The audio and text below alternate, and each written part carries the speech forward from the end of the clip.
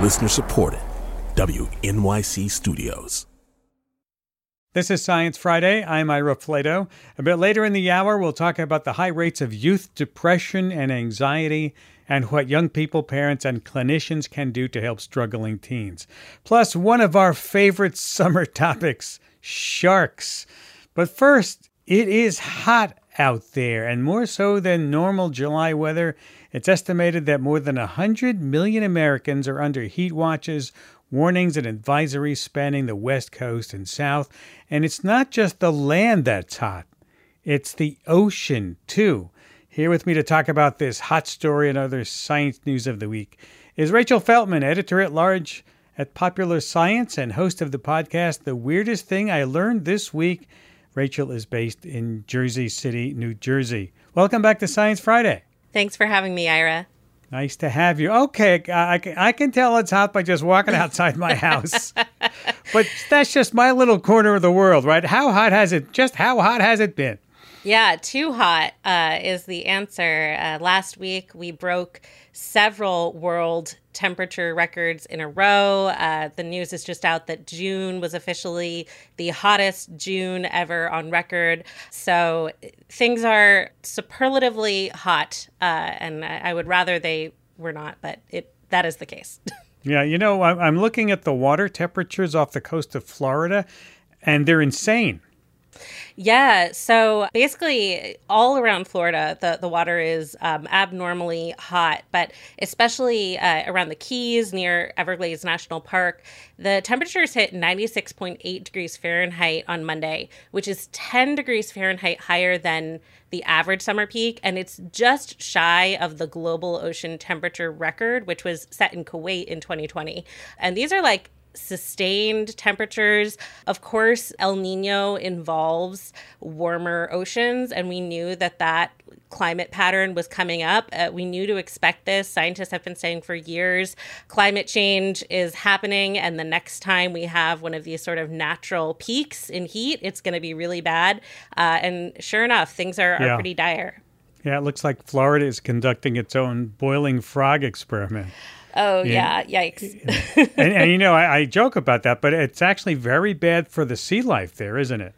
Yeah. So one thing that scientists are really certain of is that this heat in the water is going to cause a lot of coral bleaching. And of course, that's dangerous not just for the coral themselves as living organisms, but the many, many organisms that live on or connected to that reef ecosystem. And reefs, of course, also help protect the land during storms like hurricanes. So it's bad news all around. Yeah, speaking of storms, we're barely into the summer, and who knows what the hurricane season is going to be like considering all this hot water around there. Yeah, you know, it's interesting because El Nino tends to favor stronger hurricane activity in the central and eastern Pacific, but actually lower hurricane activity in the Atlantic. But warm water does fuel hurricanes. So now we're in this interesting position of being like, is the water so warm that we won't see that usual downturn in activity that we expect with El Nino? So that's something that we'll just have to wait and see as the season unfolds. Yeah, this might be what the new abnormal looks like with climate change. Our next story is also about climate change and the oceans, but about oceans changing colors? Yeah, so based on satellite observations over the last 20 years, more than 56% of the world's oceans have changed color to an extent that can't be explained by natural variability. So climate change is the likely culprit. Well, what kind of colors are we talking about here? Rainbow colors? Fortunately, no. A rainbow ocean sounds nice in theory, but would probably be pretty freaky. The greening of the oceans is what we're mostly talking about. The color of the ocean comes from what's hanging out in its upper layers. So when you see a really deep blue sea, there's actually very little life in there. And green means there's phytoplankton, the stuff eating the phytoplankton. And so, yeah, that's normal. It's good for there to be food for the fish, but there's a balance. So it's not necessarily good that we're seeing these big changes in the ocean ecosystem. And we don't know whether it could be permanent yet, do we? No, this is all very preliminary. Basically, it's just like we can confirm the shift is happening and that we can't explain it with something other than climate change. All right. While we're on the subject of algae, let's talk about something that's totally different. And this one could seriously cut down greenhouse gas emissions from cow poop. Algae and cow poop. You've got to make that connection. Connect those dots for me. Yeah, so there have been a few studies over the years about adding this species of red algae to cattle feed because basically, as many people know, cows produce a lot of methane in their burps. And this is a huge contributor to greenhouse gases in the dairy and the beef industry. And it's all due to the magical, wonderful stuff that happens in their four-chambered stomachs. And when you add certain things to that mix, it can kind of change the chemical equation and make less methane come out. So there's been some research on feeding cows some stuff like this algae to make them burp less methane. But there are some concerns with that. It's like, is it really safe to feed them a bunch of algae? All of that is still very much in progress. And these researchers decided, what if we address this other slightly smaller source of methane emissions, which is just the stored manure? Like all that cow poop has to go somewhere. Right. And where it sits in storage, it releases methane. And they found that when they basically pour the algae on the poop, and it did cut down on the methane emissions by, I want to say, about 44%. Wow.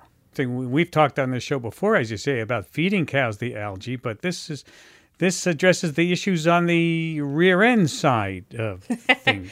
Yeah, the back end, unfortunately, so to speak. Yeah, unfortunately, that poop problem only accounts for about 12% of the total methane emissions from the cattle industry. So it's a good problem to solve, but unfortunately, it will not give us carbon neutral beef. So yeah, okay. Let's move from the deep in the ground on Earth here to Mars.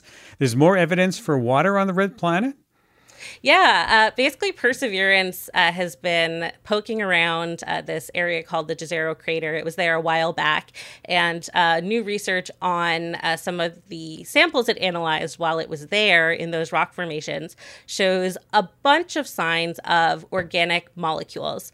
And organic molecules are basically the building blocks of life. They don't necessarily, and almost certainly in this case, don't mean that life was present, but it's the kind of chemical processes that happen in rock and water that create an environment where life can evolve like it did early on Earth. So always exciting to see signs that Mars was once perhaps wet and full of the same sort of just chemical shenanigans as happened a long time ago on Earth. Let's move on and talk about two important FDA approvals that are making the news this week. The first one we're talking about is the first over-the-counter birth control pill. Big deal, this is. Yeah, really big deal. A bunch of companies and advocacy groups have been working toward this for a long time.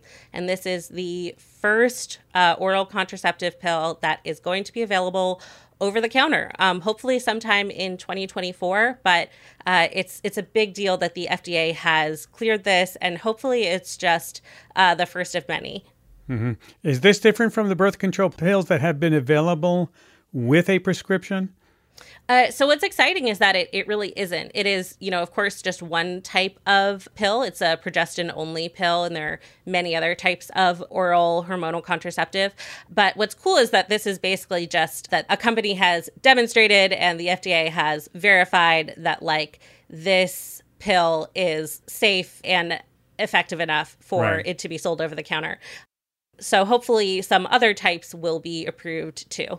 And the other FDA approval this week is for a colonoscopy prep that tastes like a sports drink. Boy, people will be happy to hear that.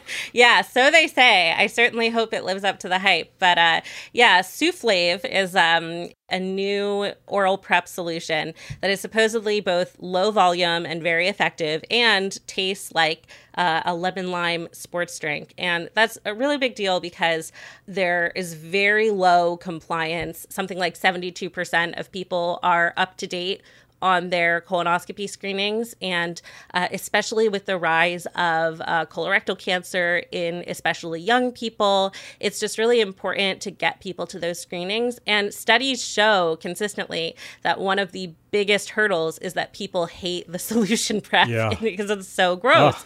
So I'm really glad to see that, the pharmaceutical industry is working on tackling that problem, because it might sound kind of superficial, but it could really make a difference in getting people screened. Yeah, let's finish off with a story about the ingenuity of birds. We've been hearing about, right, how ingenious they make and use tools, and now some birds have managed to keep other birds away from their nests by stealing anti-bird, those little pointy things from buildings. Yeah, I really love this story because the birds have just really showed us up. Yeah, researchers in Rotterdam in the Netherlands found that some crows were making their nests using like those long spikes that get attached to buildings to keep birds away. And the crows were using them as kind of like structural material. But then once they started looking, they found that magpies, which build these really like large dome nests, they were actually using them for their intended purposes. They use the spikes on the outside of these giant domes to keep other birds from landing on their nests. They look awesome. I definitely recommend that people look up the photos. And it just goes to show you that like the birds have it all figured out. And, we're just along for the ride. Well, yeah, we are. And it's actually a good example, I think, of how birds are adapting to urban environments like we do when we move into town. Yeah, absolutely. And, recently there was another study that was like about how all of these bird species are building nests with potentially dangerous trash like cigarette butts and plastic bags. And that obviously is a huge bummer and a reminder to people to, try to produce less waste and definitely control your litter. But I love that there is this more optimistic, uplifting story of birds using human junk to make their lives better. Always another wonderful thing to talk over a beer tonight on Friday nights. Thank you, Rachel. Always great to have you. Thank you, Ira. Rachel Feltman, editor-at-large for Popular Science and host of the podcast, The Weirdest Thing I Learned This Week. Rachel's based in Jersey City, New Jersey. We have to take a break, and when we come back, we'll go behind the headlines about what's driving rising rates of youth depression and anxiety. Stay with us. This is Science Friday from WNYC Studios. This is Science Friday. I'm Ira Flatow. You've probably read the headlines about a spike in youth suicide rates, or maybe about how social media and screen time are exacerbating teen anxiety and depression. Or maybe you read about the shortage of services for kids who need help, long wait times in emergency rooms, waiting for inpatient beds to open up. And of course, there's the pandemic, which left kids already struggling without the support of friends and teachers in their school communities. I wanted to take a closer look at what's driving these trends, get past the headlines, talk with doctors who are working directly with young people and their families to get the care they need. To help make sense of the crisis and advise us what we can do to help are my guests. Dr. Patricia Ebiziaco, Associate Chief for Clinical Services, Department of Psychiatry and Behavioral Sciences, Boston Children's Hospital, and Associate Professor of Psychiatry at Harvard Med School. Dr. Tammy Benton, Psychiatrist in Chief in the Department of Child and Adolescent Psychiatry and Behavioral Sciences. That's at Children's Hospital of Philadelphia. Dr. Benton is also Professor of Psychiatry at the University of Pennsylvania's Perelman School of Medicine. Welcome both of you to Science Friday. Thank you. Thanks so much for having us. Thank you. You're welcome. I want to alert the audience that we will be talking about some sensitive topics, and if you need to, make sure you take care while listening. Okay, let's just jump in here. Let me ask both of you first. Let me start with the big question. What role has the pandemic played in the rising rates of mental health issues among teens? Dr. Benton, why don't you try it first? So I think the pandemic had exacerbated a pre-existing challenge. So prior to the pandemic, we were seeing increasing rates of suicide among young people, increasing rates of depression and anxiety. longer wait times for mental health services, and significant barriers to access to care prior to the pandemic. And the pandemic actually just made everything worse. The pandemic, in the short term, immediately interrupted access to care because services were closed. And then we transitioned pretty rapidly to more telehealth services. Schools closed where many young people received their mental health treatment. And so those resources were no longer available to children and their families. And it actually took a while before we were able to reopen some of those services using telehealth. But in the meantime, there were some populations who did not even have access to those services through telehealth. And then there were other people just waiting until they could have access to services. So a lot of those young people really just started to do worse. In addition to that, a lot of young people experienced the adversities that were brought by the pandemic. So there was financial changes for children whose parents lost jobs. There were deaths in families. There were lots of environmental turmoil and anxiety that really exacerbated the pre-existing concerns. So that the pandemic made things a lot worse for young people. Yeah. Dr. Ibiziaco, could you actually see numbers associated with the reporting of this additional stress? Yeah, so when we looked at trends of children presenting to our hospital over a 2 year period, like the 12 months before and then the 12 months after the start of the pandemic, we saw striking increases of adolescents with anxiety, depression, suicide attempts, eating disorders, and substance abuse. And the sad part is when we looked at the trends of kids presenting with suicidal ideation and behaviors, there was actually no difference in the trends between both years, meaning that even without the pandemic, suicidal ideation and attempts were on track to continue to increase. Our hospital was one of only two US hospitals that collaborated on a study of 62 emergency rooms in 25 countries, and there was a significant increase in kids presenting with self harm in 2021 compared to 2020 and 2019. As you say, these kids were already presenting. Their rates were rising before the pandemic. We are now 3 years into the pandemic. How have the types of issues that kids are presenting with, Dr. Ibiziaco, changed over time? So there are three main domains where the most common complaints of kids we see fall into, and that's school stress, peer-related stress, family stress. Those have been the immediate concerns of kids for years, and they have remained the same. The quality and the nature of the complaints and the stress in those domains altered during the pandemic. For example, anxiety about school was about remote school. Well, now kids are now back in school in person. There were concerns about falling behind academically in the context of doing remote school, which they already had when they were in school in person. During the pandemic, there was sadness about not being able to see friends, concerns about family members being ill.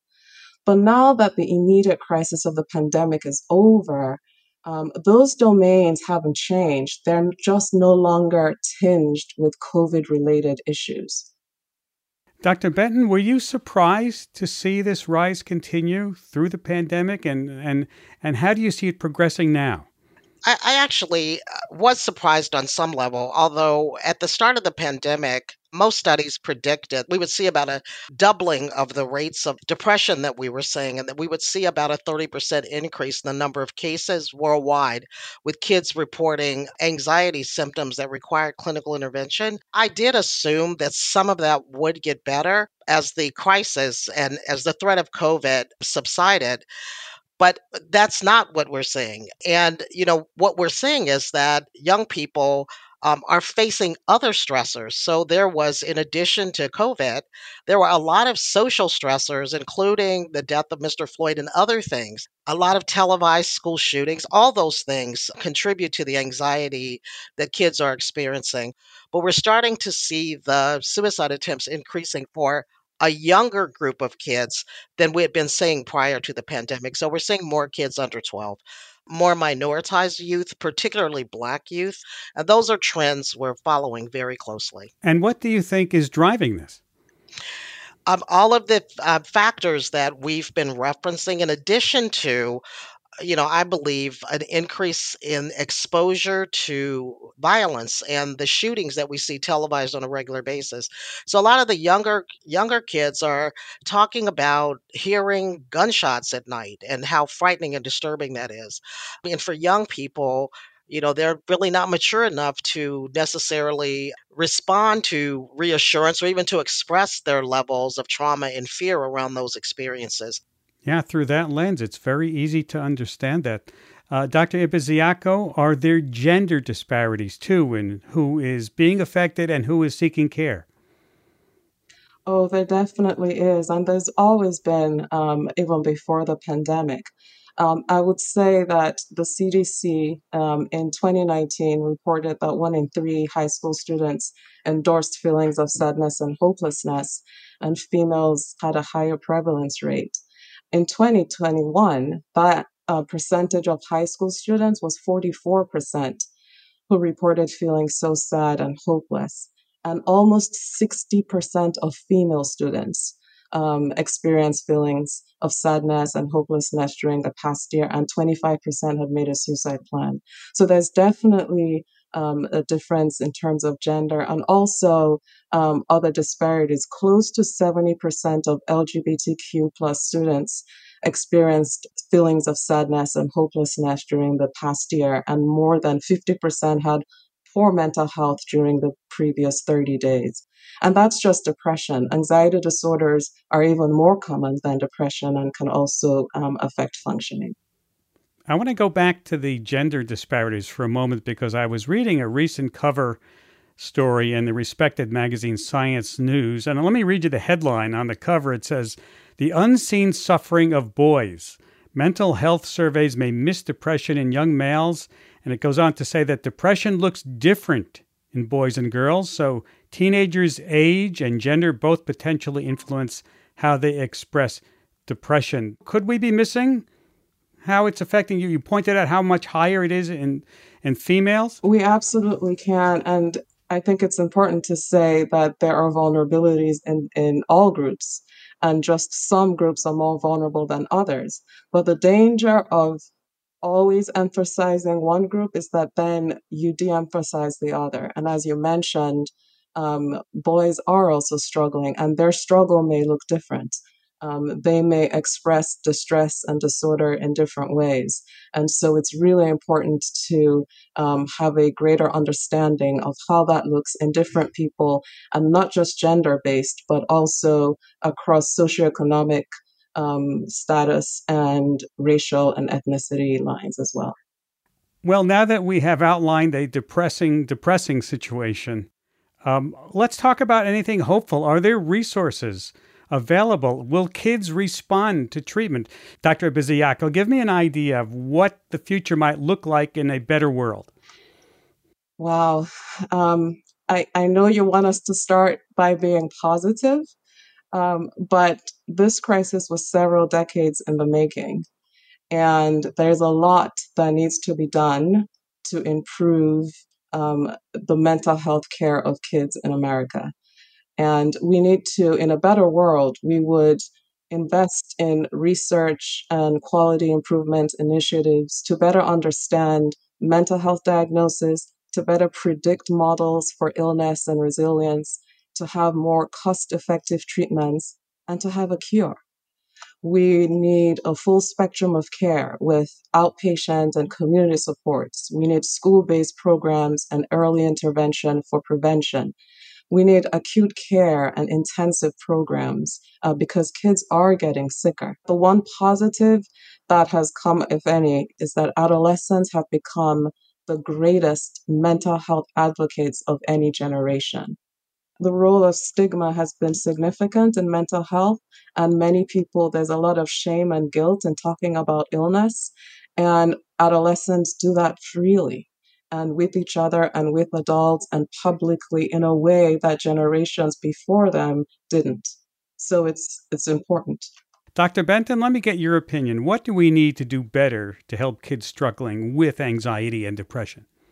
I'm a somewhat more optimistic. So I think this pandemic really allowed the organizations that care for children to come together. So with the declaration of the National Mental Health Emergency Crisis for young people, we were able to garner a lot of federal and state level support and attention for the issues that are impacting the mental health of young people.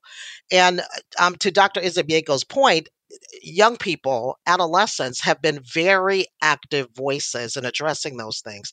So we've made some success in bringing government attention to children's mental health, and we've had some successes such as the Children's Coping Act with mental health, which has been approved. The other thing is that we have hundreds of interventions that work for young people. And the challenge is connecting young people to those interventions. We have hundreds of evidence based interventions to target depression and anxiety. And the opportunities that are developing and the funding that's actually been more focused on supporting mental health in schools and in primary care settings, partnering with other providers who are not primary mental health providers, but people who can participate in care, like pediatricians, school counselors. And I think the level of national attention has allowed us to start focusing on other ways that we can do more prevention. So I actually think that we're in a better place than we have ever been in the history of children's mental health from the perspective of, attention to addressing some of the crises that exist. This is Science Friday from WNYC Studios. Let's talk about, in the short time I have left, I'm sure that there are parents who are listening at home. They're worried about their kids. Any advice you can give them to get help for their kids if they suspect they are struggling? I mean, parents are on the front lines, are they not, Dr. Benton? Yes, they are. For parents, one of the biggest questions is, when does my child's behavior and mental health become a problem? And we do make a distinction between times that kids are struggling and times when kids need to seek care. We typically identify impairment as children not being able to function in their normal setting. So a child can feel somewhat sad at times, and parents should inquire and ask questions. But when they notice that their child's not meeting their usual responsibilities and duties, they're not engaging in their normal social activities, that they're seeing that they're not being successful in areas where they were previously successful, those are really times that families should start to talk with the professionals they're associated with, like their pediatricians. They can talk with their school counselors. But I typically recommend to families, if they're concerned at all, they should talk to their primary care providers first. Most people never see a mental health professional, but almost everybody sees their primary care providers. And then there's the 988 line. And so, if in fact you're concerned that your child may be experiencing some suicidality, you're not sure, you can call the 988 text line or text them, and you can talk with someone who can help actually guide you through some of those questions you might have about whether you need more support. Dr. Ibisiaco, any final thoughts you'd like to add to that? Yes, I would say that parents are struggling too. A study was just released that shows 1 in 3 teenagers have a parent who's suffering from anxiety and depression, and 2/5 of teens voiced concern about their own parents' mental health. So parents are struggling at the same rate as their kids. And talking with their children about their own emotional struggles can help normalize the experience and open the door for more transparent discussion so that the child doesn't feel alone. And parents have a tendency to blame themselves when a child is not doing well, and children have a tendency to blame themselves when they perceive that something is going on in the family. So speaking openly about this is really important.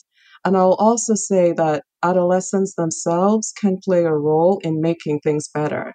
The see something, say something also applies when it comes to mental health. I can't tell you the number of lives that have been saved because a teenager received a text from one of their friends and saw something on social media, and they alerted a parent or a school teacher. So there's lots of things that people who are not healthcare professionals can do to improve the situation. Very, very helpful, I think, to all of us. And thank you both for the work that you do and for taking time to be with us today. Thanks for having us. And thank you for paying attention to this really, really important subject. The media are key partners in getting the message out. So thank you. Well, thank you. Dr. Patricia Bisiaco, Associate Chief for Clinical Services, Boston Children's Hospital, Associate Professor of Psychiatry at Harvard Med School. Dr. Tammy Benton, Psychiatrist in Chief in the Department of Child and Adolescent Psychiatry and Behavioral Sciences at the Children's Hospital of Philadelphia, and Professor of Psychiatry at the University of Pennsylvania's Perelman School of Medicine. After the break, sharks, an ode to these fascinating creatures and all they do. This is Science Friday from WNYC Studios. This is Science Friday. I'm Ira Flato. It's that time of the year when sharks are on our minds. Summertime is filled with shark news. Viral reports of attacks, shrieks on the beach when someone supposedly spots a shark in the water when it was really a dolphin or a seal or the Loch Ness Monster. But sharks don't deserve this bad reputation that we've assigned them. They are beautiful and fascinating, and more than anything, we need them. A new children's book called Mother of Sharks aims to teach kids exactly that. Joining me is the author of this book and Mother of Sharks herself, Melissa Christina Marquez, shark scientist and wildlife educator based in Perth, Australia. Welcome to Science Friday. Thanks so much for having me. Absolute pleasure. Long-time listener, so it's really cool to be on the other end of it now. Well, tell us, how did you get the nickname Mother of Sharks? So I, during my master's degree, lived in New Zealand, and I was volunteering at a local aquarium there and became good friends with another one of the volunteers there. And he saw me kind of like cooing over and getting really excited over the sharks that we had in the tank. And he just gave me the nickname Mother of Sharks, very similar to, I'm assuming, Mother of Dragons from Game of Thrones. But I've never seen the show, so I wouldn't know. That's a big compliment, so I'll let you know that. Let's talk about your book instead. Your book tells the story of a little girl named Melly exploring the tidal pools of San Juan, Puerto Rico. Are you Melly in this story? Yeah. So my nickname that my family who speaks Spanish calls me is Melly. So little Melly is myself. So how are you reflected in this book? Tell me the story behind that. So essentially, the book is about not just representation and diversity of sharks that you get to see in it, but also representation of the people who study them. Growing up, I never saw a Latina marine biologist, let alone a Latina shark scientist. So even though I really wanted to be one, I never really saw myself being one because I never saw one like me. And so the story kind of shows this little Melly perusing through the tide pools as she used to do in San Juan, Puerto Rico. And she comes across a hermit crab that says, "Hey, do you want to go on an adventure?" And little Melly's not one to say no to adventures. So off they went. And it was actually a time traveling adventure to the future to see what her future could be like and would end up being like. And her eventually, again, spoiler alert, becoming the mother of sharks. And so it really is a book about representation and showing kids that you can dream as big as you want and jump the shark per se. And you have every right to dream as big as you want. So it's really kind of an autobiography then. Yeah, sprinkled with a bit of fantasy in there. The book, outside of the time-traveling hermit crab, is very, very true to what my life is. So that is how I got interested in the ocean, was just going around the tide pools, figuring out what was there. And hermit crabs were the very first thing I remember begging my mom to take home in a bucket. Little Melly was not an Aquarius, though, and many of those hermit crabs did not make it. Rest in peace.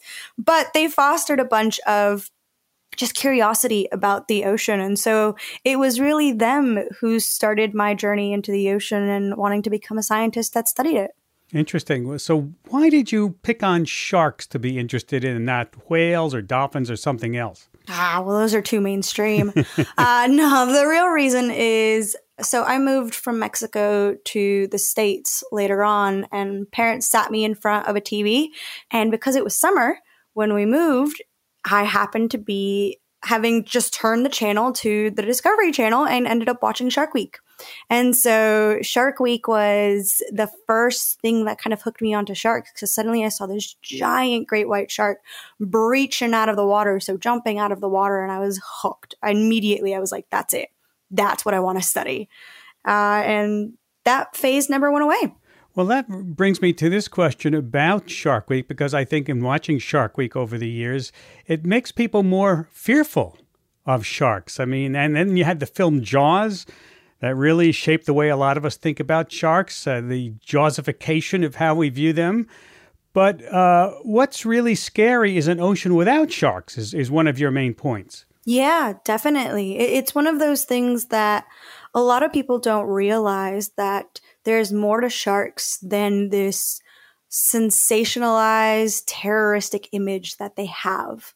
They are so important, not just to our oceans, but also to our economies. They bring in millions of dollars into local economies when people travel around the world to go see sharks and interact with them in some sort of way.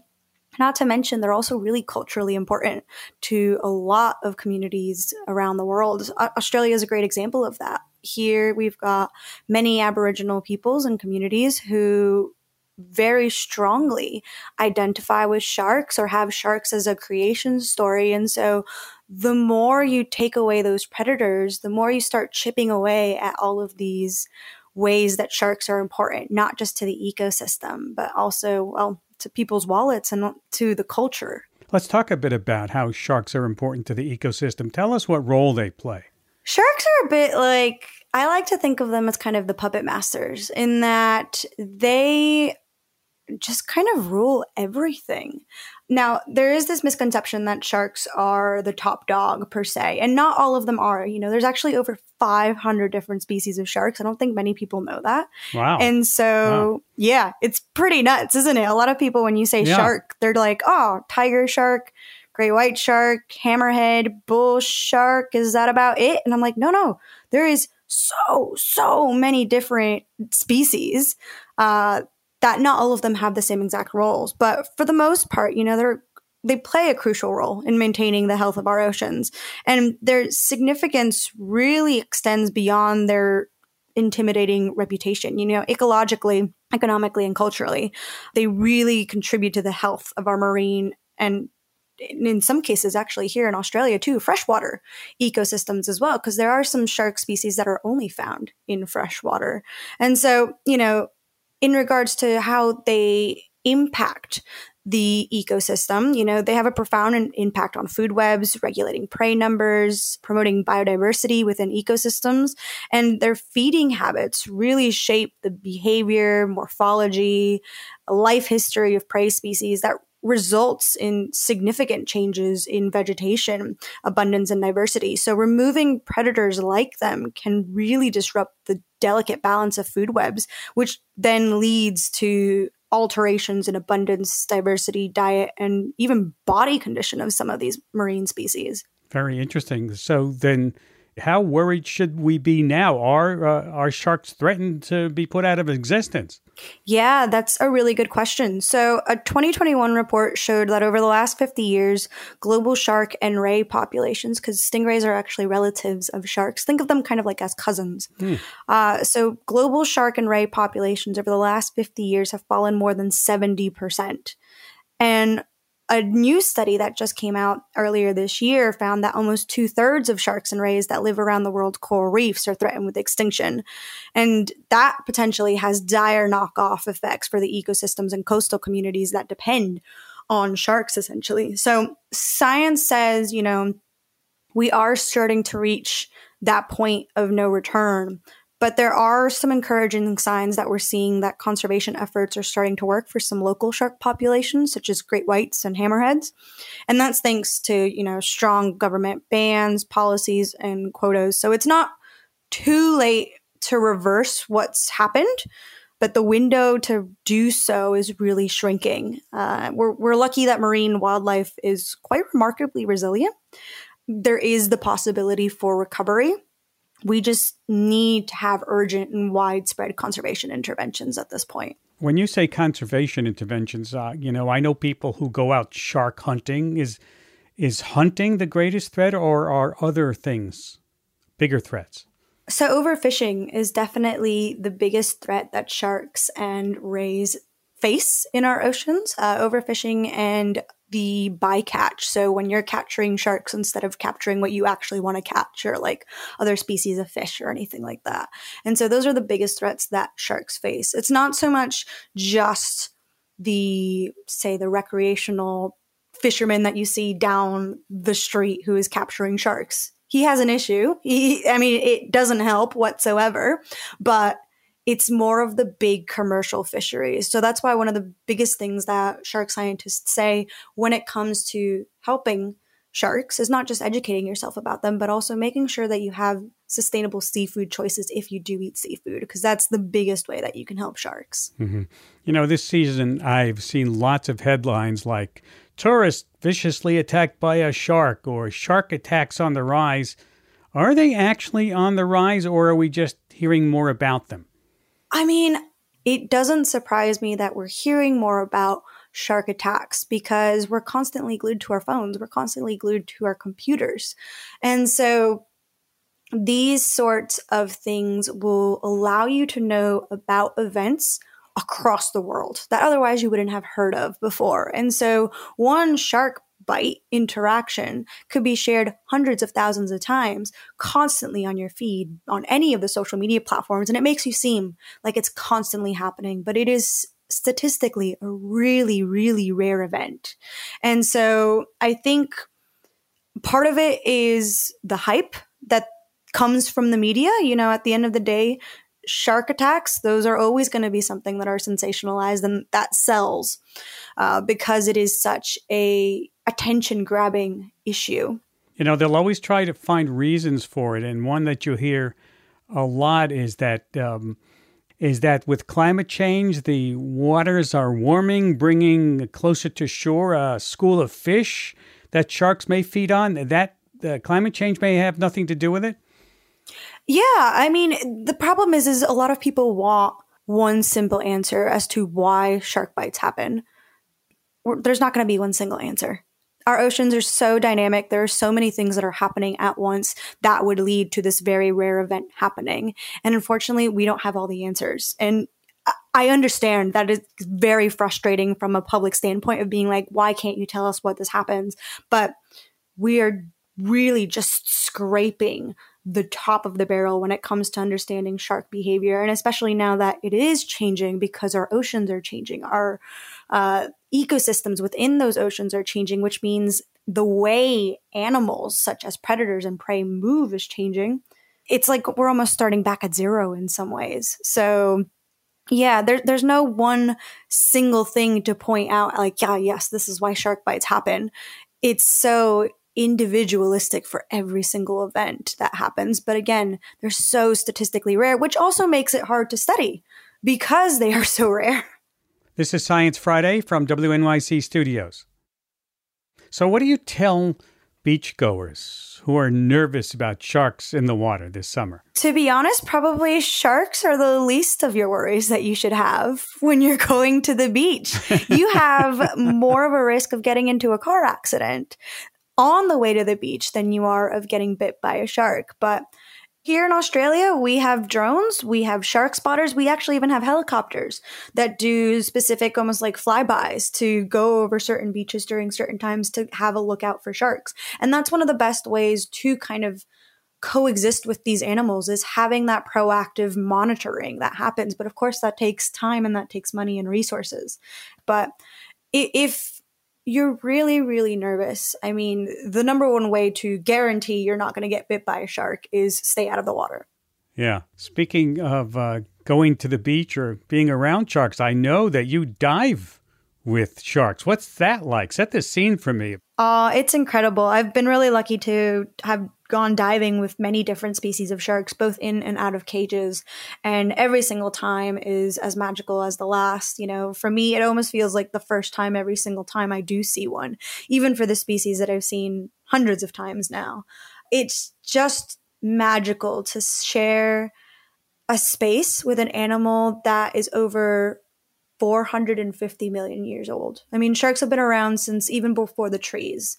And so getting to share the ocean with them, getting to see how curious they are in their own environment, and just every time I've gone diving with sharks, less and less do I see this hyped up version of what the media and movies and horror stories say that sharks are. And instead I see a really intelligent, curious, graceful animal. And it makes me wish that everybody had the opportunity to go diving with these animals, because I think they'd see them a little bit different if they got the chance to actually be in the same space as them. Do you have a favorite shark you like to dive with? I do. Tiger sharks. Why? It's going to sound completely counterintuitive. They don't know personal space. If you are starting diving with sharks, maybe don't go with the tiger shark just right off the bat, because they do not know personal space whatsoever. But I love them because they're just very charismatic. They're very curious, and just they're gorgeous. I mean, they're known as tiger sharks because they've got these bright stripes on the side of their body that acts as incredible camouflage against the ocean, which you wouldn't think it would, but it does. Yeah. And again, just having them come up close to your face really is just something else. That's cool. I can't let you go without asking, what's your weirdest, wildest, coolest shark fun fact? I already gave my fun fact away of the over 500 different species of sharks, but I'll give you an even cooler one. There are some species of sharks that can live over 300 years. Some scientists even guesstimate over 500 years. No. Yeah, Greenland sharks. Greenland sharks. Do they live near Greenland? They do. They do live in the cold in that cold parts. Water up there? They do live in the colder parts. However, there was one, I think, last year that for some reason was spotted off of like Belize. So, maybe they got a bit sick and tired of the cold and decided to come down to the Caribbean. On vacation. Yeah, on vacation. Yeah. Well, Melissa, I want to thank you. Fascinating stuff. Thank you for taking time to be with us today. A terrific book. Thank you so much for having me. I really appreciate it. Melissa Cristina Marquez, shark scientist and wildlife educator based in Perth, Australia. Before we go, if you're looking for more books about epic creatures, join the Sci-Fi Book Club for our August pick. We're reading John Scalzi's The Kaizu Preservation Society. It's a sci-fi story about a mysterious organization set on an alternative universe Earth. It features Godzilla-like giants. Yes, it's a great summer read, and you can find out everything you need to know, including how to enter to win a free book, all on our website, sciencefriday.com/book club. That's sciencefriday.com/book club. And that's about it for this hour. We had help from lots of people this week, including Office Manager Valissa Mayers, Executive Director Danielle Johnson, Stewardship Manager Stanley Delva, and Community Manager Santiago Flores. BJ Liederman composed our theme music. If you missed any part of the program or you'd like to hear it again, subscribe to our podcast or ask your smart speaker to play Science Friday. Have a great weekend. I'm Ira Flato.